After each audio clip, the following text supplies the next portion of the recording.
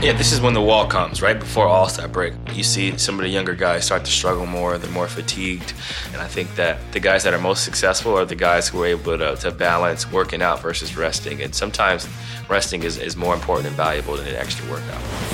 Certain things that you're investing in are beneficial to your career and can help further your career, so you have to be smart about what you're spending things on. Clothes are nice, but what you put into your body will allow you to be able to afford more clothes if you're able to perform at a higher level. We always travel the most miles, and now we're playing, the hardest schedule in the NBA based on win-loss record and strength and schedule, based on who you're playing, where you're traveling to, back-to-backs, all that stuff.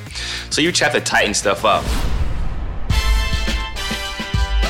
Welcome to the Kurt Thomas episode of Pull Up. That's right, episode number 40. Back in Oregon, got a nice little homestand going right now. Been able to sleep in my own bed for a few days, taking naps on the couch, enjoying some fine dining and cuisine from Chef B.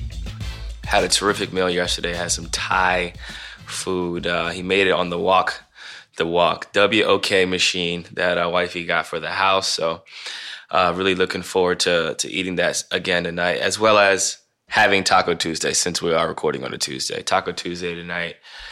Carne asada tacos, guacamole.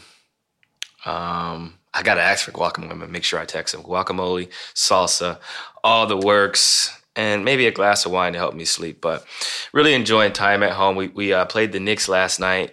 Jordan, you are someone who resides in New York. You've been watching the Knicks very closely this year. 10 wins. There's rumors that Kristaps Porzingis could be wanted by other teams. I'm sure he's wanted by a lot of other teams. An extension seems imminent. It hasn't come yet, but I would imagine the Knicks are going to extend him. What are you hearing around the New York area? Is he going to be a Knick going forward, or will he be a future San Antonio Spur? Will he be coming to the Western Conference, to another team? What do you think is going to happen with his situation? CJ, I think the perception with Porzingis is that at 23, he is a really good and potentially great player, but it's also that maybe he isn't a true number one guy. Maybe he's not a superstar.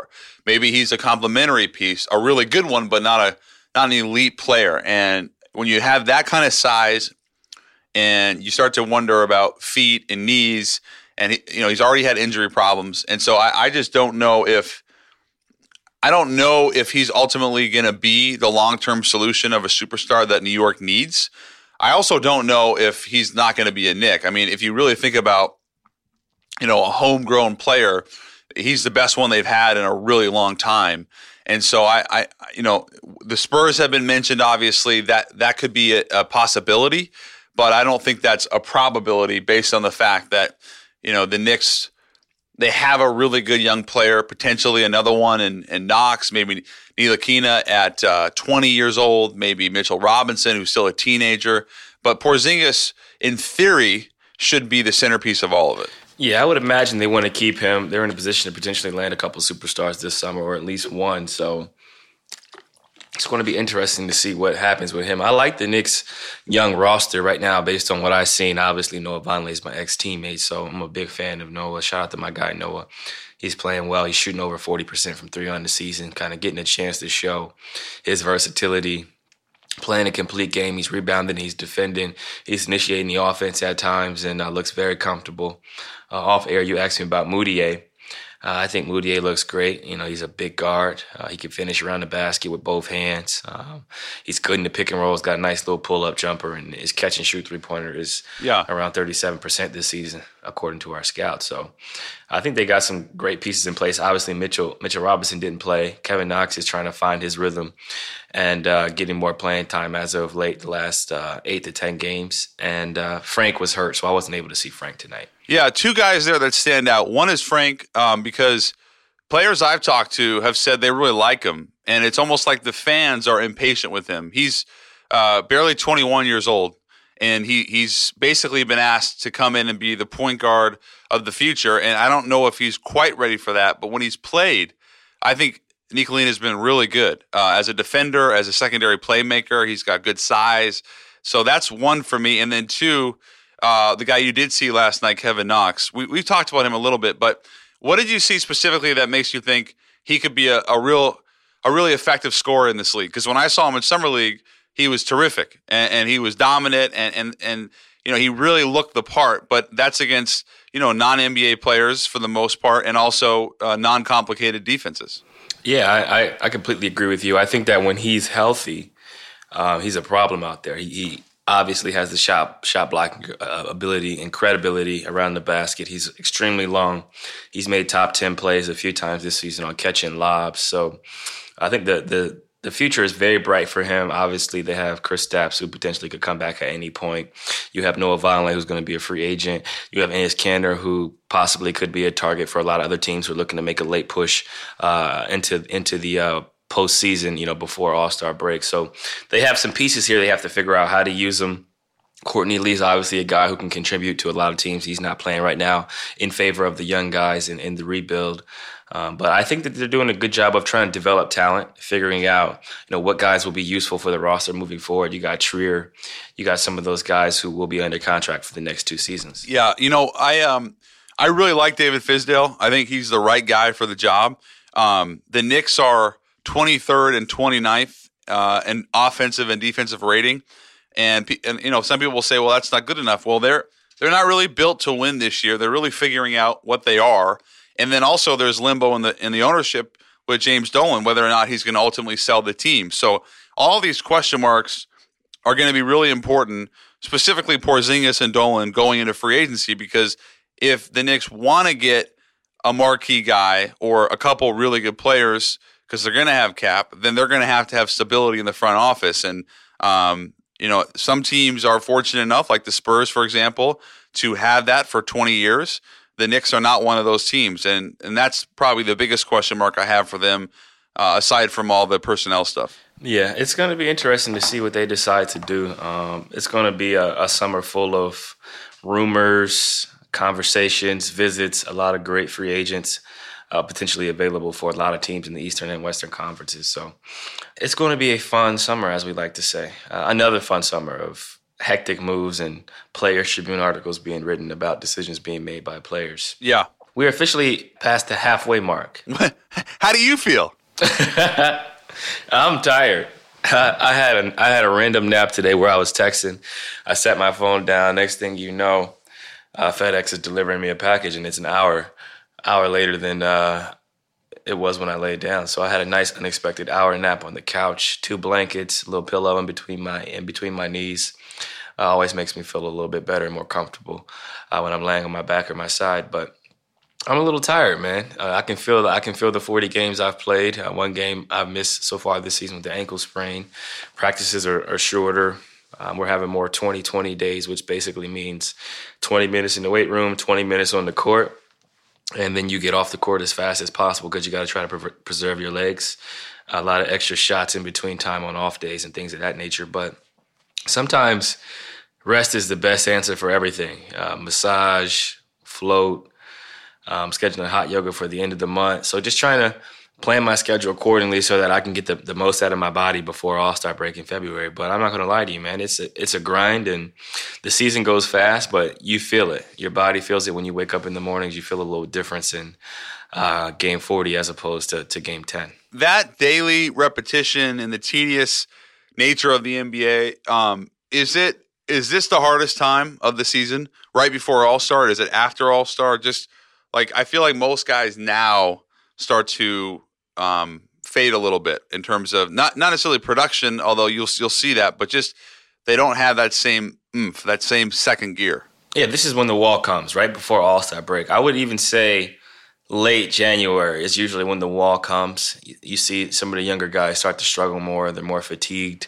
And this is when your diet, how many hours of sleep you're getting, your preparation, how you restore your body. This is when everything kind of starts to show because you're 45, 50 games in. All-Star break's not at the halfway point. It's more so 55, almost 60 games in, maybe even 60 games in before you have your first All-Star break. So guys are really trying to figure out how to preserve themselves. And you'll start to see shooting percentages will drop a little bit.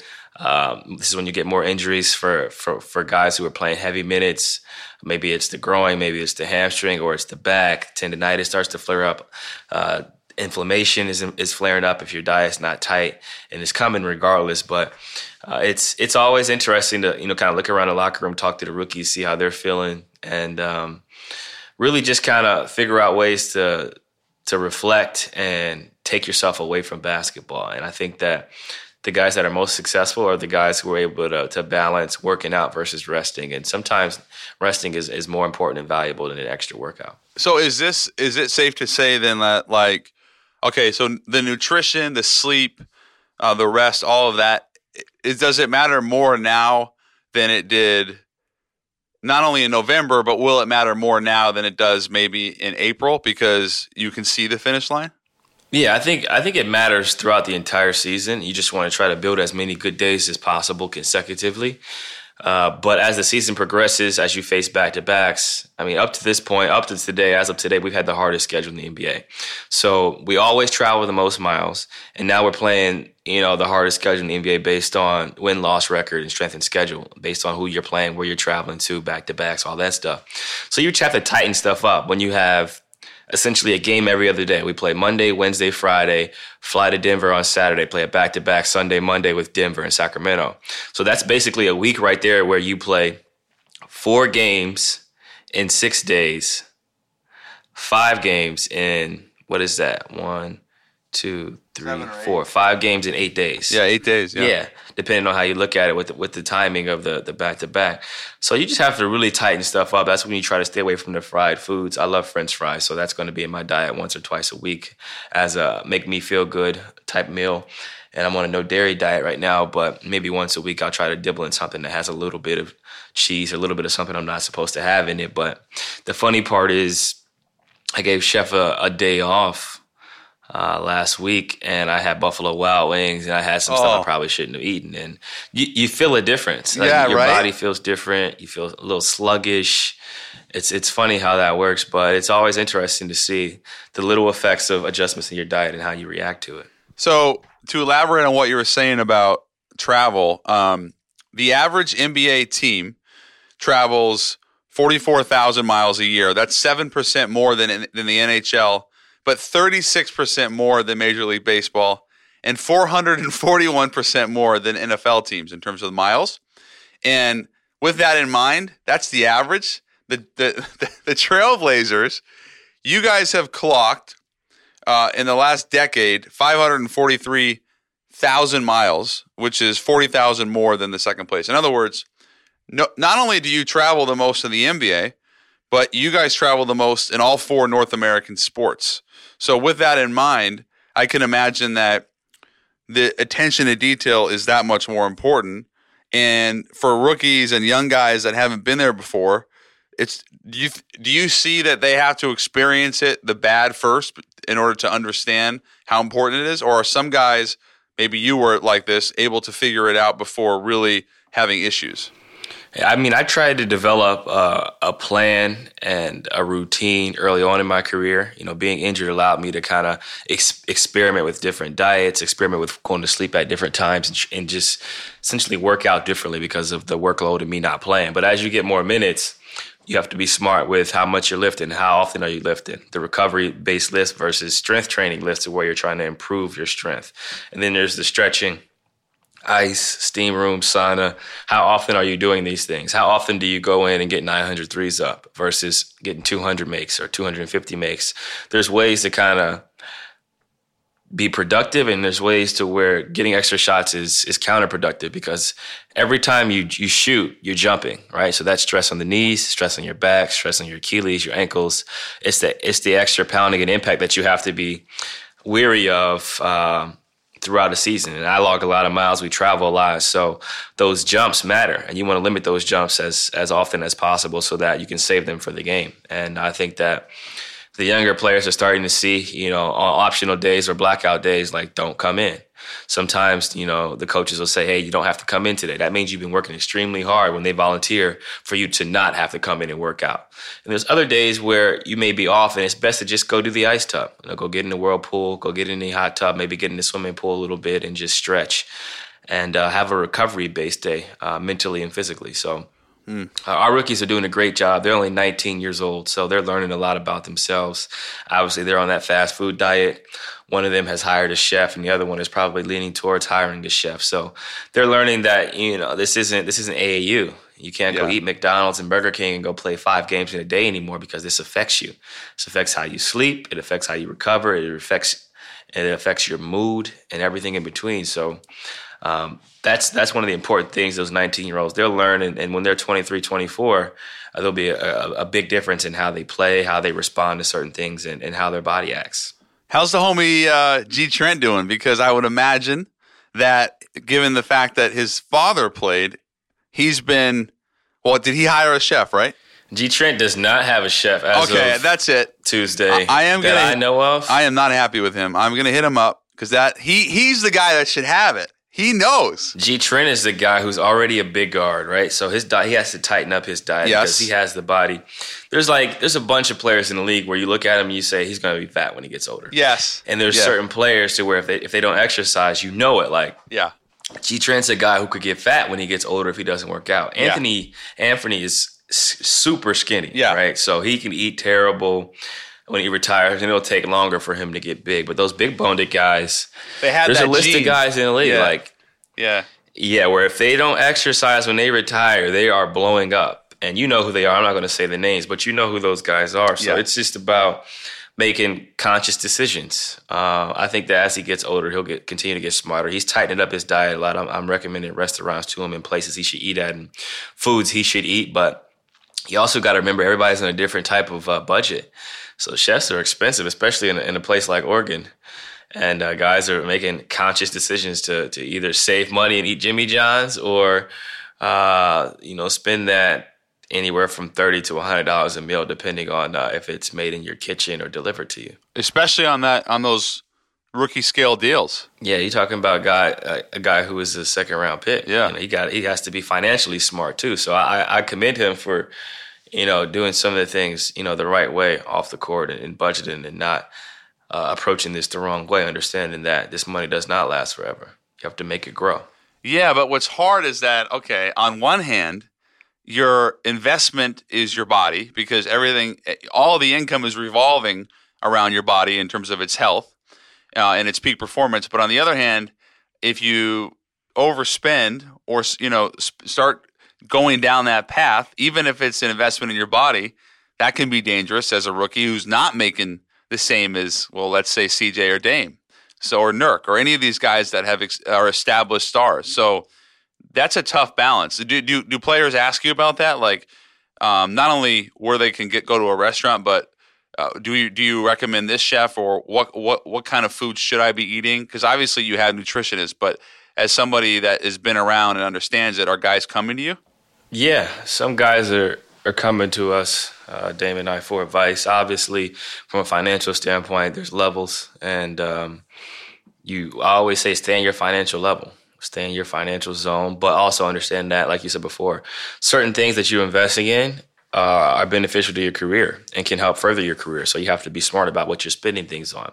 Clothes are nice. It's important to have clothes, but what you put into your body will allow you to be able to afford more clothes. If you're able to perform at a higher level, if you're able to stay healthy longer, if you're able to recover faster, you sleep better, all those things will affect how you play and how long you're able to play. So for me, I didn't hire a chef till my 3rd year in the league. I explored those options, but I found that we get 2 meals a day at the practice facility anyway. So that's your breakfast, that's your post-practice meal, lunch. You can take something to go if you want. That's your 3rd meal.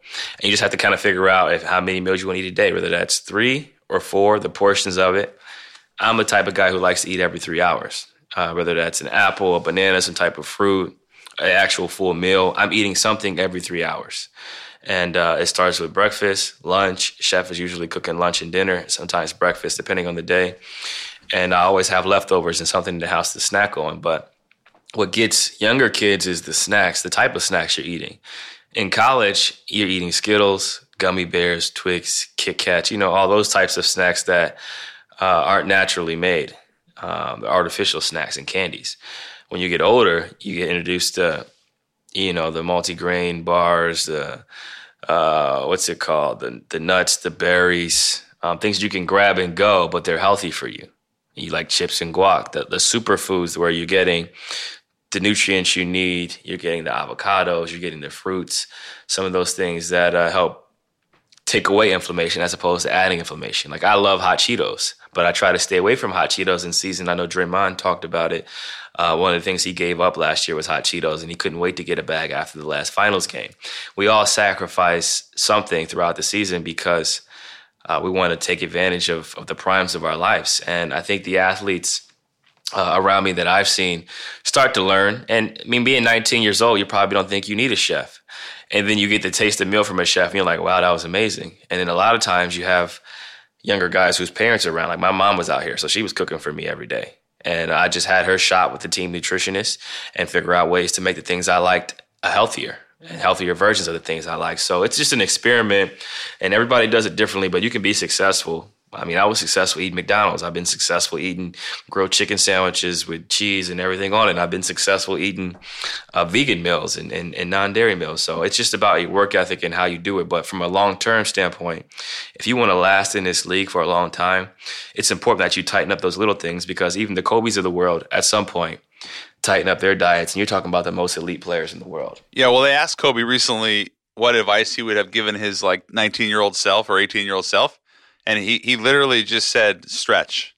I mean, if that doesn't tell you all you need to know, just stretch. Like something so small that's so big, you know? That's important. Stretching is very, very important. Something that is underrated and undervalued in this league. And it sneaks up on you at older age. Think about how you move now compared to how you moved in college. Like it's night and day. Like it all changes. Yeah. You know, I'm thinking about an earlier conversation we had, these young guys that aren't making a lot of money, it sounds like you're just encouraging them to play a lot more Boo-Ray. I don't even play Boo-Ray, and I got a lot of money. I know. I also got Uno. I got Uno. Uno's the shit. I love that game. One of our staff with the Blazers bought me Uno, so I'm going to encourage the guys to play Uno. What's another game? How about Jenga? Yeah, Jenga's good. Encourage you to play some of those types of games. Yeah, here's $100,000 on Jenga. Oh, no, never. But I will say, I don't like to talk about gambling. I don't like to promote those types of things. But for those of you that do listen to the podcast, I hope you put your money on Clemson like I did. I will just say that. Hey, we talked about it. It was a nice payday. A nice payday was in the works for a lot of Clemson fans across the nation. And I'm sorry in advance to those Alabama fans who took a tough loss. Losing is a part of greatness. It's a part of winning. And Alabama's been very successful historically, so I'm sure they'll bounce back and be in contention for another national championship next season. Well, we talked about Clemson. I said I liked Clemson. Did you take the points, though, or did you take them straight up? Because that was the real play. If I would have took them straight up, my golly, I would have hit a super lick, but I took the points. How could, after the compelling argument I made last week about Clemson having a really good chance to win and Dabo winning this game before, you still see? I don't even know. Do you not listen to anything I ever say? Did you? All right, here's my thing. Did you bet on the game yourself? I'm just thinking. No, you didn't. You took too long because if you did, you would have said yes. No, because so you gave me this great advice and you didn't follow it yourself. That's the problem with me. I have a problem with that. No. I have a problem with that. It's not that I didn't. Jordan, you can't give me advice and not bet on the game yourself. Let me explain it though. I wanted to take Clemson, but the people that I was all my boys that I was betting with or would have bet with, they all listened to the pod and they knew that I liked Clemson so much, so they just took Clemson. And I don't have like an account to make a bet, so I didn't. However, because I agree with you, I agree with you. But I will say this: I'm really excited about my wine. That's fine. You let me know what you want. I'll make it happen. I've been watching Somm on Netflix. I just finished Somm on Netflix. I was learning about vineyards and wineries and the history of it, starting in Italy, France, and some of those other countries. Just learning more about the process of how it's made, how it's passed on from generation to generation. It was very interesting, and it just gave you like different steps in wine and how you become a master somm, and went into the lives of about 5 or 6 young men and women who were studying for the test and how difficult it is. Basically, there's like 150, 160 something master somms in the world, and basically 60 to 70 people try to take the test a year, and usually like 5 to 8 pass. It's crazy how competitive it is and what you have to know about. You have to know the theory of wine. You have to know how many vineyards there are in Germany, the names and pronunciations of the vineyards. And what I thought was the best, I'm getting on a tangent now, but what I thought was the best was the wine tasting they have to do, where they line up three reds and 3 whites, and you have to essentially smell and taste it and be able to tell the region of it. You have to be able to tell exactly where it was located, the name of it, give a description of it in terms of dry, sweet, spicy, really go into detail about the wine, where you think it comes from, and some of the substances that you could possibly eat with it. It's just so in depth and unbelievable how much they know about not only wine in general, but the regions of wine, where it comes from, the maps. I just thought it was unbelievable how they could smell something and kind of tell whether it was earthy, leather, dark fruit, black cherry, oak, vanilla. It was unbelievable. One of the most interesting 2-day spans of binge watching I've done. Wow. In my lifetime. I got to get on that. Were you inspired to learn more, or were you overwhelmed by it? Oh man, I was inspired. It's basically, one is like an hour and a half, essentially. I wouldn't say it's like a show, but it's more like a movie that just goes into their lives. And then the second part, the Master Psalms, the ones who passed the test, kind of shows what they're doing with their lives now. Some of them created wine. Some of them were working for creating their own vineyards or creating their own grapes, growing their own grapes, doing different things. And just really just talks about like 10 phases of wine. It does wine in 10 phases. So it talks about the history of wine, how it relates to the Bible, how it goes back in time, how certain countries were more susceptible to creating certain grapes based on the weather, based on the circumstances of the war, what was happening. It talks about generals making their troops drink before battle, and 1.5 liters a day to 2 liters a day to 3.5 based on when the actual war battle was starting. It was just so in depth, and if you like wine, you'll find it interesting. If you don't, you won't find it interesting at all. But for me, someone who wants to go to Italy and France this summer, I was just more so learning about wine specifically in those regions, where I should go, what type of wine I should indulge while I'm there, what I should have with it, and just getting a better understanding of the world outside of the United States. Well, if as a Pinot guy, Burgundy is the region in France that is a must for you. I mean, that you got to do that. But I would be interested to take a little wine trip to Willamette Valley. We've talked about that, let alone France or Italy. So, I had to. You should definitely check it out, bro. I'm going to. For sure, you should come out here at some point, and we should just taste. We should do like a massive tasting. But in the meantime, you have to watch Somm Into the Bottle, for sure. I'm in. All right, more pull up in a minute, but right now I want to talk about Simply Safe. We all put off doing things we know we need to do. I mean, we know we need to organize the garage or call mom, or in my case, plan out the summer and my off days in season. But sometimes I get in my own way. Funny how security can be like that. It's a good idea, but there's always something holding you back. Well, now is the time to act and protect your home with Simply Safe Home Security. Simply Safe believes nothing should come between you and protecting your home. So they've gotten rid of the reasons not to get home security. There's no contract ever, no price markups from any middleman, and no installation windows. Who has time for that? Most importantly, their system is engineered to do one thing brilliantly: protect. So if a storm takes out your power, Simply Safe is ready. If an intruder cuts your phone line, Simply Safe is ready. If they destroy your keypad or siren, Simply Safe will still get you the help you need. Maybe it's overkill. Maybe it's the last thing you want to think about when you're making so many other changes and resolutions. But with Simply Safe, you're always ready for anything. I just got mine, and I must say it looks like a real easy way to keep your home secure and your mind at ease. So get a jump on protecting your home at simplysafe.com/pullup. No time like the present, right? That's simplysafe.com/pullup to protect your home and family today. simplysafe.com/pullup. Let's get back to the show. I'm sure you've been monitoring Jimmy Butler, and he's one guy that maybe doesn't want to be playing that much longer. And there's a report out, that Butler would walk away from basketball at 35 years old, or in his career at 34, and therefore would only have 5 years left.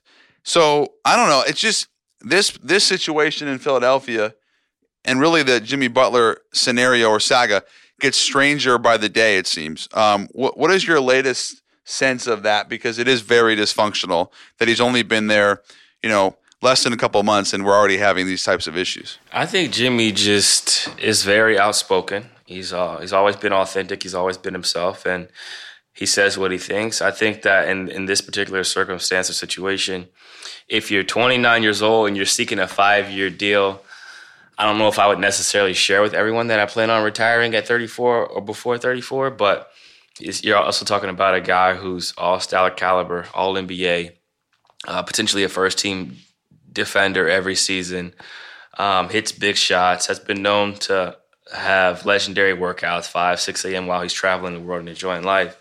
So, he's a really good player. It's just about the negative connotations that have surrounded places he's been. I don't know if that's necessarily his fault or if he's just in the wrong place at the wrong time, but the fact that there's just been a lot of negative clout in certain areas that he's been. Obviously, the Sixers situation with him trying to carve out a larger role in the offense, according to Woj and some of the reports that were leaked these past few weeks. It's just about figuring out the situation, like who's at fault here.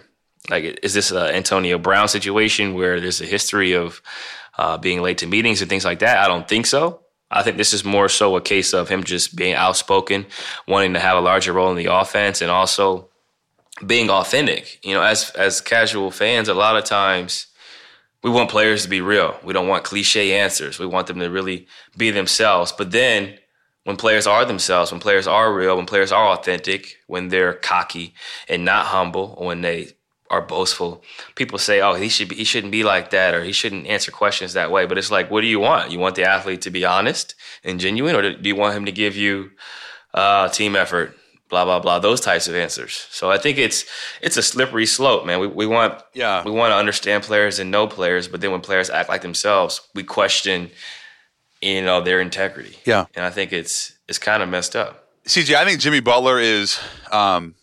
He has this endless tank of gas. He goes really hard. He is a clutch player. He's the kind of guy you'd want on your team because he's not afraid of the big moment. In fact, he embraces it. But, you start to worry about issues that he's had. Now, obviously, in Chicago, there was significant turmoil. And obviously, Gar Forman and John Paxson have their own issues, so maybe you excuse it. Then he goes to Minnesota and apparently isn't happy with Karl Anthony Towns or Andrew Wiggins and, Tom Thibodeau. And now he's in Philadelphia, and I know that they've had their issues, but since he's been there, you think about stability. Elton Brand is very well respected around the league. Brett Brown, you can criticize some of his X's and O's, but he's well liked for the most part by players, I think. And then, he should be able to, Jimmy Butler, in theory, acquiesce to a degree to Simmons and Embiid while also asserting himself. But if he's already having problems less than 2 months in to his tenure in Philadelphia, that's a concern. And it's an even bigger concern considering he says he might retire at 35 years old, which is in 5 years. Yeah, I guess we'll find out in the near future because he'll be in a position to receive an extension from the Sixers or not receive an extension. I think a lot of it will be predicated on how the playoffs goes this postseason. Do you think Philadelphia, as constructed, assuming that Butler was happy and Simmons and Embiid are totally healthy, like how good could they be if everybody was on the same page? They could be really good if everyone's on the same page. Obviously, shooting is important and spacing is important. But based on what they currently have, I think they could be a really, really good team. I'm not sure what that means in the Eastern Conference. I'm not sure if that means they beat Boston. I'm not sure if that means they beat Milwaukee, and I'm not sure if that means they beat Toronto. But they would definitely be able to contend with all of them and compete with all of those teams. Well, okay. Here's the hardest question of the night.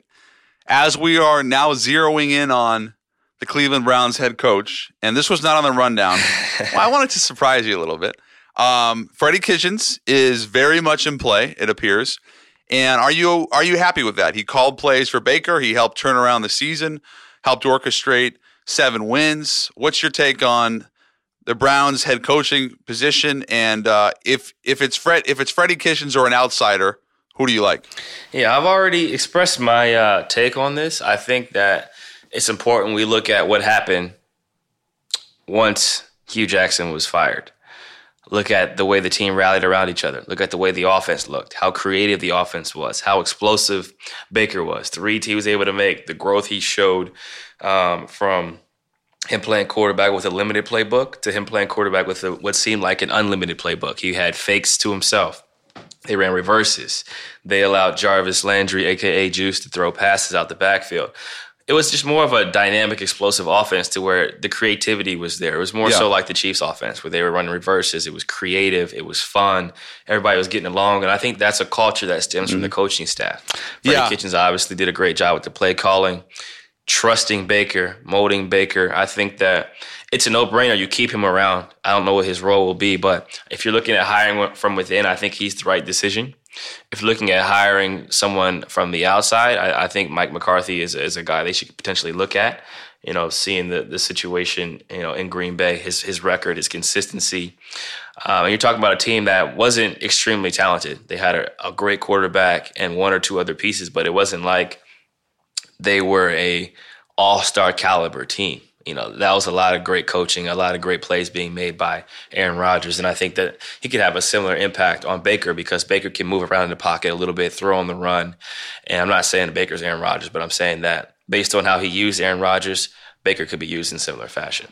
Well, I know that you answered the question, but now you really answered it because I don't think Greg Williams is going to get that job. And he obviously did a good job in the interim. So, okay. Well, it's just good to check in on the Browns. You did say to Tobias Harris that there was plenty of room on the bandwagon. I think that thing's filling up pretty quickly. It has to be. There's not much room left. I agree. And we talked about movement in the NFL. We didn't talk about the movement in the NBA and Tom Thibodeau being fired, relieved of his duties as head coach and president of basketball operations. Did you see this coming after a 22-point victory over the Lakers? No, and just the fact that they went into his office and that was it. Out of all the firings in NBA history, this isn't the biggest surprise, but it's one of the odder ones just because it seemed like maybe they were playing a little bit better, but what do you really accomplish by firing a guy in not even mid-January? It's just very odd timing, and I don't really know if that means that the T-Wolves are giving up on the season or that they want a completely different direction, a different style of coach. But when it comes down to the core of this team with Karl Anthony and to a degree Andrew Wiggins, I don't know if this benefits them, but I think the timing is extremely odd. Yeah, I think that this was in the works for some time now, based on the circumstances and how the season was going. Karl Anthony Towns is playing out of his mind. He's being efficient, dominant, feasting off being the number one option. The fact that they just beat the Lakers showed that there's something else going on, and a decision was made to potentially get rid of him earlier on in the season, and I felt like they just probably needed a fresh start, the right moment to get it done. Yeah, well, if you think about, you mentioned Towns, and he's obviously one of the great young players in the NBA, $190 million deal, but he's now been through multiple staffs. He, like I said, he's 23. Flip Saunders drafted him. He died after battling cancer. Then Towns' first coach, Sam Mitchell, had 1 year. Jimmy Butler, traded, and now he has a new, potentially entirely new staff and a coach that's my age. So it's just odd to me that the Wolves would do this now. It seemed like they were over the hump, not in wins and losses, but in terms of distractions. They had kind of moved on from the Butler stuff. And you mentioned Towns; he's playing really, really well. Maybe this helps Wiggins more because he has not played particularly well this year, and defensively they've left a lot to be desired. I just don't get the timing of it. That's my biggest question mark. Yeah, I think you're right. I think that in due time, maybe some other truths will come out based on what happened and why this decision was made. Who do you think is the lead to become the new head coach of Minnesota Timberwolves, and do you think that will affect UCLA's search for a head coach? Ooh, I like what you did there. It's very early from the Wolves because defensively they haven't been very good, but offensively they've taken a a significant step backward as well. And like if you look at not too far down the road in Milwaukee, what Coach Bud has done with the Bucks, having an innovative offense that's based on movement, that would make sense to me. I mean, the only guy that's been kind of reported has been Monty Williams. I like him a lot, but it's very early. Like I want to see how they play differently under Ryan Saunders. I don't think he's a legitimate head coaching candidate. It's not based off reporting, just the fact that he's so inexperienced. But I don't think it really. I guess the UCLA connection you're basing off of what? Well, they're both looking for a head coach at the same time, right? Yeah, so but that's all I was okay. thinking about was, here's a question. Do you think a potential NBA coach? Do you think a potential NBA coach would go to UCLA, or do you think they would target current college coaches? Well, UCLA should be able to get just about anybody they want, at least in terms of a meeting.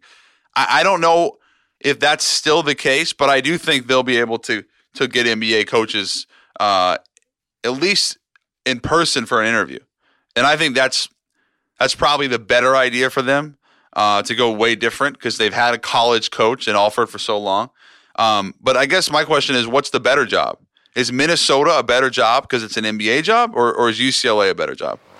I think it depends on what stage you're at in your career. From a financial standpoint, like how much money you're looking for guaranteed. Do you want to have more control over your players? Because in the NBA, the players run that league. It's a player-ran league, and a player can get a coach fired in the NBA, and it's hard for a player to get a coach fired in college. It's more about wins, losses, recruiting, grade point averages, graduation rates, those types of things. But you just have to think about it. Would someone rather live in Minnesota? Would someone rather live in UCLA? Would someone rather coach in the Pac, whatever it's called now? Or would they rather coach in the Western Conference? There's like a lot of factors. You want to coach Towns and Wiggins and those guys, or you want to try to recruit some guys to play against Towns and Wiggins and those guys. So there's a lot that goes into that decision. But LA is a nice city, man. And when you're in Westwood, not only are expectations high, but the culture of winning is there. You just need the right guy to extract it. And obviously it wasn't Alford. What one name to I'm just throwing it out there? Former pull-up guest Earl Watson. How about that? Yeah, I like Earl as a potential candidate. I definitely think he should get an interview and a chance to sit down and explain why he should be a head coach there. But you would imagine they're going to go after all the big dogs. Yeah. Yeah. You would imagine they're going to throw a number at some of the best coaches in college basketball and some of the potential coaches who are waiting for a job in the NBA. CJ, would you ever coach at any level? I always say no. I would coach like Little League. Like if I had kids playing in a sport, then I potentially would coach just to be, more involved with the day-to-day stuff as a parent. But I don't think I would be able to coach in the NBA full-time because of the travel. I don't want to travel like that when I have kids and a family. I want to kind of put that life behind me. I want to travel at my leisure, not because I have to. And I think that having lived this life already and currently living it, it would be hard to be present as much as I would like to be as a coach, especially as a head coach. You know what's interesting about that is, A, that's in line with everything you've always told me about, quality of life. But B, I think a lot of players would say they wouldn't coach, but the reasoning would be different in that they would say, I wouldn't be able to do it without the control. Like when you're playing, you have so much more control, or it's so hard to manage egos. But yours is more saying you'd like to have a more relaxed lifestyle and be home with the family. Right. I could take a consultant role, and I put my bid in for being a consultant, which basically means you create your own schedule. You travel when you want to. You help out. You get on court. You do some things similar to kind of Steve Nash's role with the Warriors. You're still able to be a family man. I think that's what's most important for me. But everybody has different things they want to accomplish in their life. But for me, I want to be involved in my family's day-to-day activities. I want to be able to drop the kids off at school. I want to be there to pick them up. I want to be able to do that stuff because I think it's important. And I think it'll greatly impact the stability and happiness in my household. But things change as you get older. Yeah. Things change, man. As you get older, like I'm 27, like how I think at 27 versus 37 could be completely different. Maybe my 10-year-old doesn't want me picking him up from school, you know what I'm saying? Like at that point, but you just never know. But as of right now, no chance.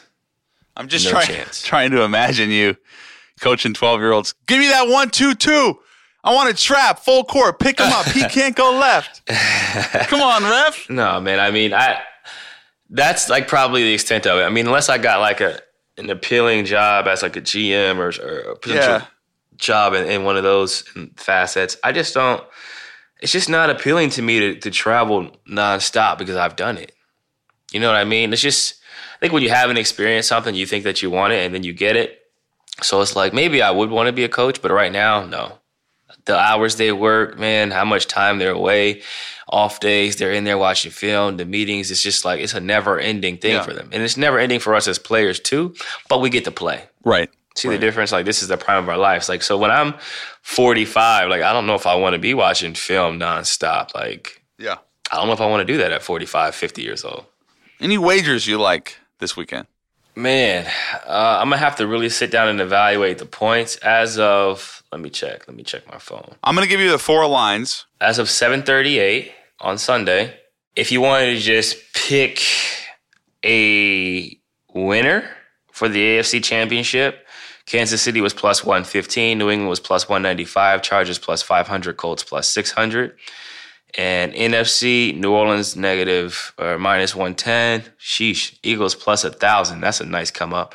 Rams plus 175. Cowboys plus 750. So favorites are essentially New England and the Saints. I tell you what, not only do I love the Eagles again, by the way, you know, I took them straight up with you. Taking the Eagles over the Saints, it's plus 8.5 right now. I just want to let you know that. Yes. Well, our other play was, how much was we took Bears and Eagles straight up, and Eagles won, which was great. But that was like 6, right? That was 6.5. This is 8.5. I like the Eagles to beat the Saints. And you have to understand something. The Saints were my preseason Super Bowl pick. So maybe that's our next game. Wait, don't make this pick with your heart. I just want to warn you that. But that's exactly, it's not my heart. Because I wanted to be right. So you really think that they're going to go into New Orleans and beat the Saints, not just cover? I think they can cover for sure 8.5. But you're saying they're going to go beat the Saints in New Orleans. Yes.